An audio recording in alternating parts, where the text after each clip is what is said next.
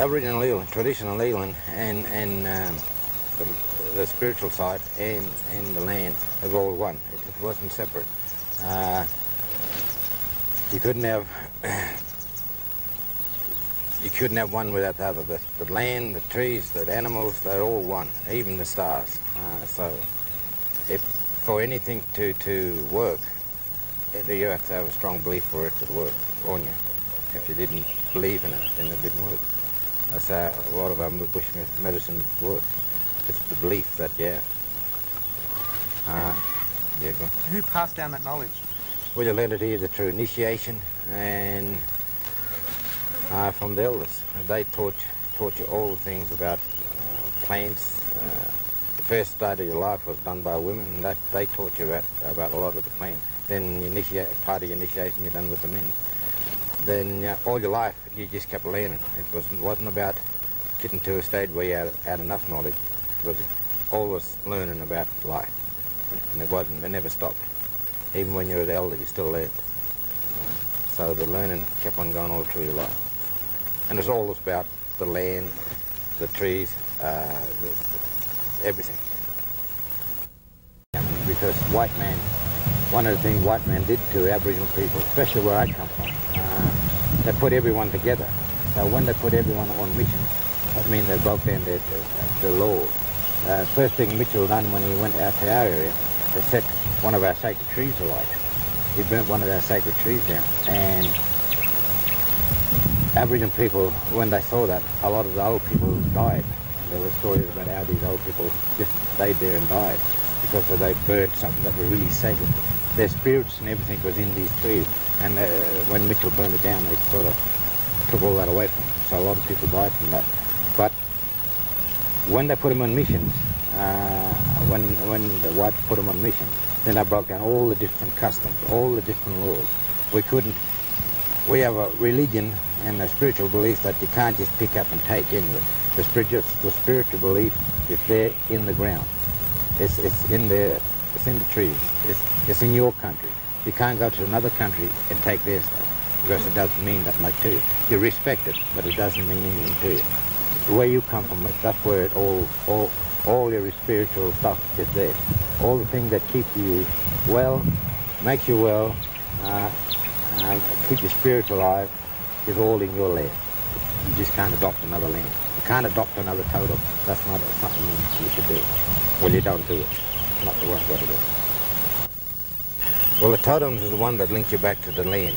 It's the animal that was created and rewarded for not breaking the laws, and it was rewarded by turning it into an Aboriginal person. And the thing that with totems is that mine's a sand runner, so the sand eels, where my totem lives, become a part of me. The sand eels, all sand eels are a part of me. When I look at the sand eels, I'm looking at my body. And all the things that grows and lives on the sand hill becomes a part of me. Just like you look at little tiny ants going back and forth. It's like your blood pumping through your veins. Your trees, the trees become a part of you. All these things start to die out, then parts of your body are dying. Aborigines assume that there were 4 separate spirits, including the body spirit, the soul spirit, the shadow spirit, and the dream spirit. Well, the area where I come from, the Nunabara people, they have 3 spirits. Soul spirit, your dream spirit, and your shadow spirit. Then you have another spirit for where your Wirrigans are. You have a spirit for wind. Wind, all the animals become a relation to you, and they are spirits. There's spirit for every tree, every blade of grass, every plant, every animal. They all have a spirit. There's spirits in the sky that was sent up there by death or punishment. And yeah, there's a lot of spirits. There's everything out of spirit.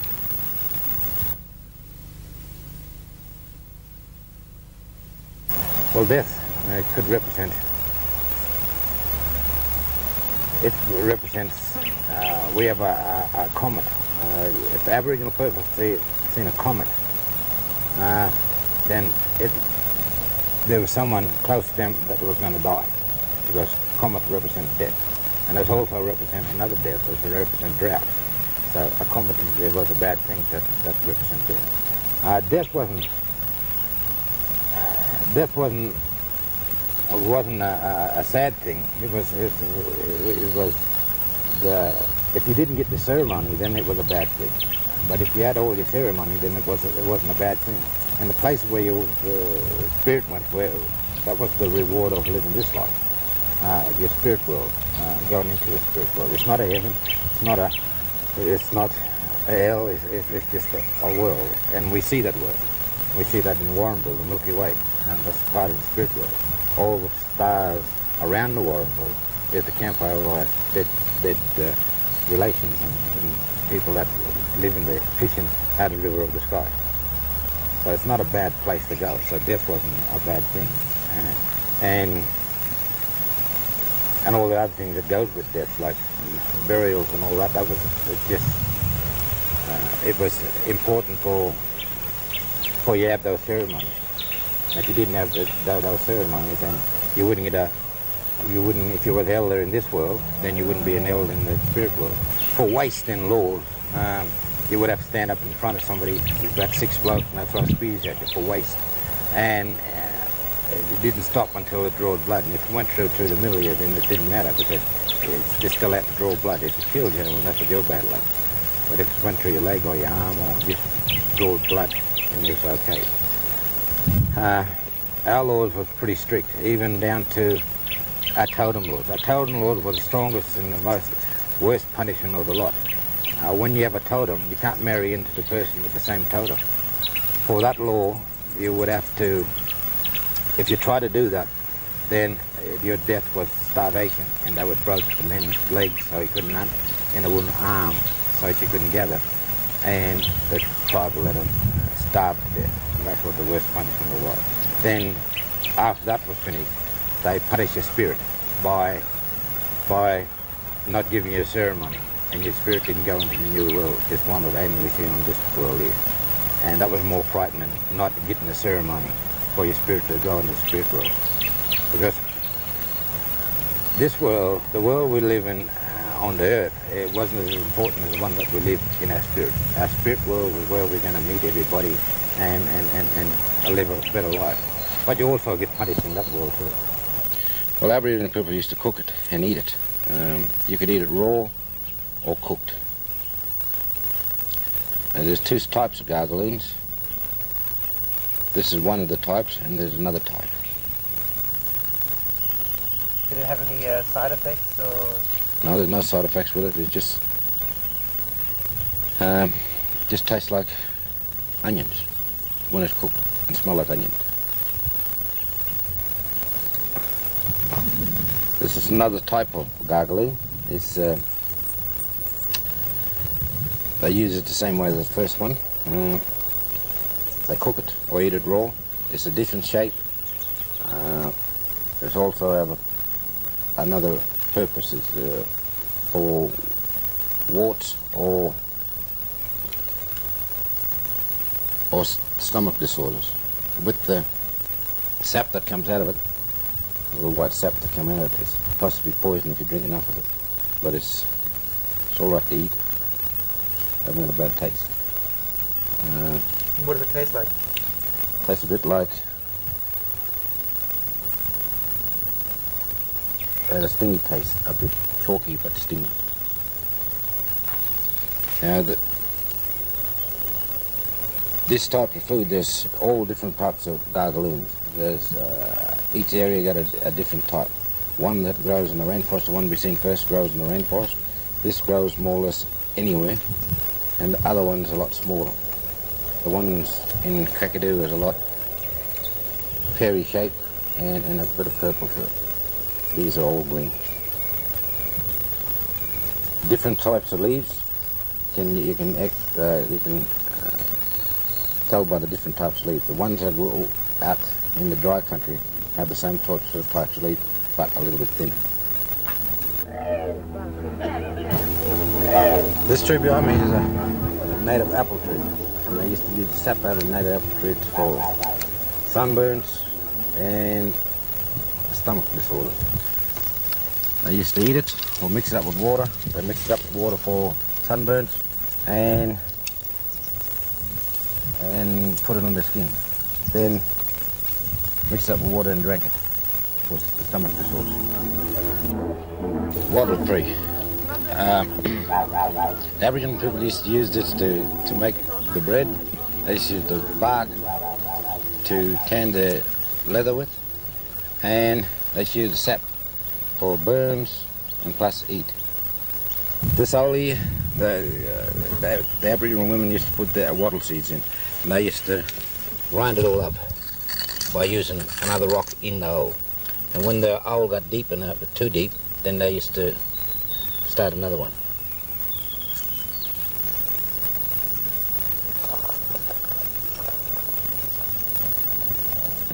Say if you had, I'll just go through like one at each time. So Kumbungi, with Kumbungi you would make bread, food out of Kumbungi and baskets out of Kumbungi. You make bread out of a bowl, out of the stem, you used to eat the stem, so it was like a spinach sort of thing, grind up and eat. Then you used to make a basket out of that. Gidgee, you used to use the gidgee trees for the sap that comes out of the gidgee. The trees for boomerang, the flowers was to tell you what time the emus was laying, and it's used for like a timer with the Milky Way. The Milky Way is another emu in the sky. The bumble was a tree that you could eat the sap out of. The mistletoe was pretty good out of bumble trees. It was better than probably one of the best mistletoes. And the flowers out of the bumble tree was used for morning dresses. Plus you could drink the nectar out of that. But morning dresses was more or less come out of the bumble tree. You had the big lilies that grow on the water, and that was just all fruits, plants, and some the bulb, the roots, and that was used for medical things, different sort of medicine and stuff like that. Medicinal plants used in traditional Aboriginal cultures were ones commonly found in the vicinity of the community. Aborigines never carried medicine bags, as they usually had remedies growing close by, and even if a particular plant was not available, another plant was used in its place. When using plants as medicines, Aborigines rarely mixed different combinations of plants, and usually used one plant for one particular ailment. Some medicinal plants were known to vary in strength depending on the season at which they were picked. For instance, the toothed ragwort leaves were regarded as most potent for medicinal preparations just after rain, where the leaves were used as a remedy for toothaches. Some of the plants they used to use, one of the plants they used to use for smoking was, where I come from, was dogwood. It's a little, I don't know what the European name for it, but it's called dogwood. And the plants that was for smoking used to have the fruit plants like quandong, gooey, napan, gargaloons, ika, bumbles. Used to have all different plants. There was a lot of bulbs that used to use. There was a lot of yam. So a lot of the stuff that we used to use out there was either you use the fruit for food and you use the bark for another purpose. The purpose could be from tanning your leather to making medicine. Quinine was another thing that we used to use a lot. Quinine was pretty good for a lot of things, and a lot of people use that now in modern life for different purposes, from either cancer, from a lot. Flowers, we used to use one type of flower you used to get a drink of nectar out of, or used to like, that was snottygobbers or mistletoes. You used to get the nectar out of those, and there's another little yellow flower, a little daisy, that you used to be able to eat. One of the big lilies that grows in the front, you used to eat those, in the stem, and the bulbs. And there's the bumble flower. They used to use the bumble flower for decoration for cobberies, plus you could eat it. And you could use that for morning dresses, mourning headpieces when people mourn. They've got a special sort of flower bundle. They used to use that for mourning. The gidgee plant, they used to use the gidgee blossom to tell you what time to go out and look for emu eggs. It's blossom trees that blossom in the wintertime. It's an acacia, it's like a wattle tree. We used to use guano fat for that, and its another purpose was for smoking. You used to rub guano fat on you and then smoke you. They used to smoke you over 8 bushes to keep spirits away from you and stuff like that. Plus, yeah, porcupine fat was pretty good for skin, keeping your skin glossy in the air, plus to keep the air clean and all this.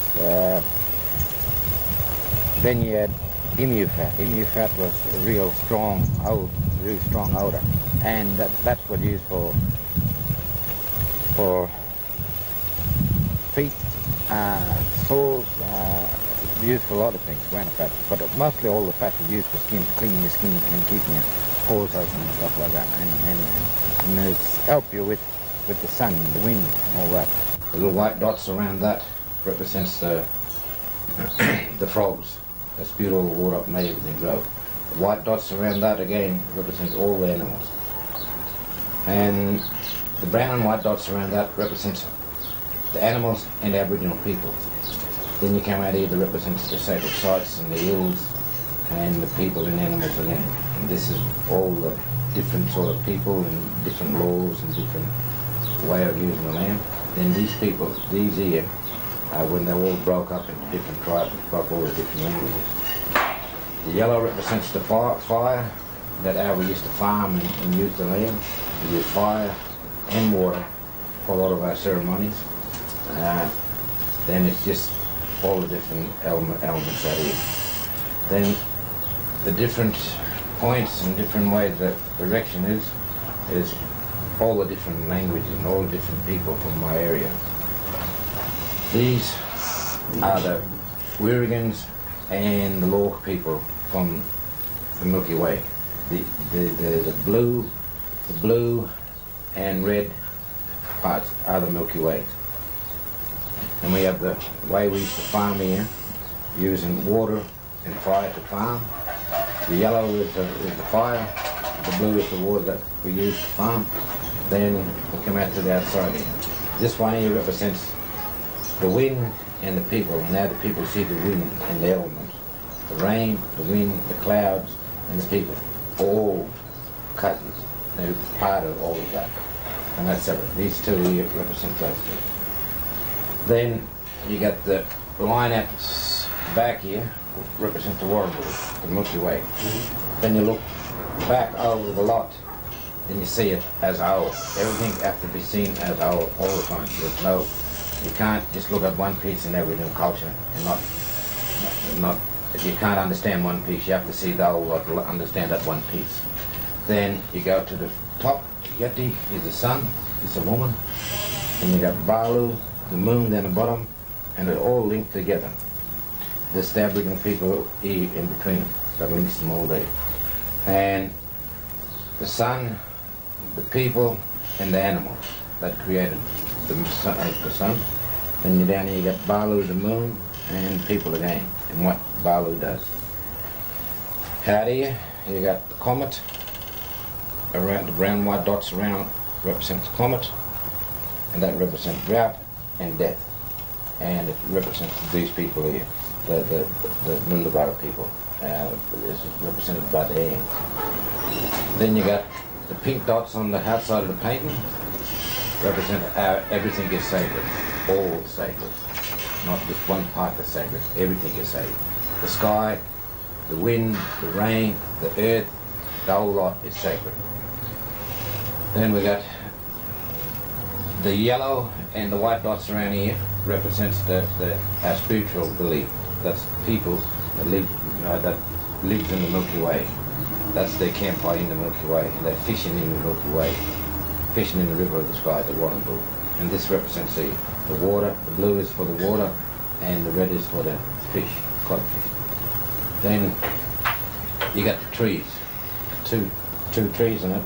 Where I come from, you have 3 sacred trees. But one of the sacred trees was burnt down by Mitchell when he first went out there. So now we only got 2. We've got 2 sacred trees, and everything in our sacred trees is protected. You can't take food off the trees or kill anything in the trees. Anything sitting there around the trees is sacred, and it's protected by Barney, our creator. The white represents the stars, the brown and white represents the totem of the people and the people. The blue, the 2 different blues just represents water. The red, again, it represents fire, campfires. So all the things on here represent something of some different kind. The lines and the points represent all different people in their different language and their different custom. And they're all done differently. Some got a dot in the end, some haven't got a dot in the end. Some just got a line linking to somewhere else. It shows the difference in the culture, in the way we live, and our belief. This is all done from an area from where I come from, and that it's based on all the traditional stuff from the Noongar land. And it's probably different in other areas.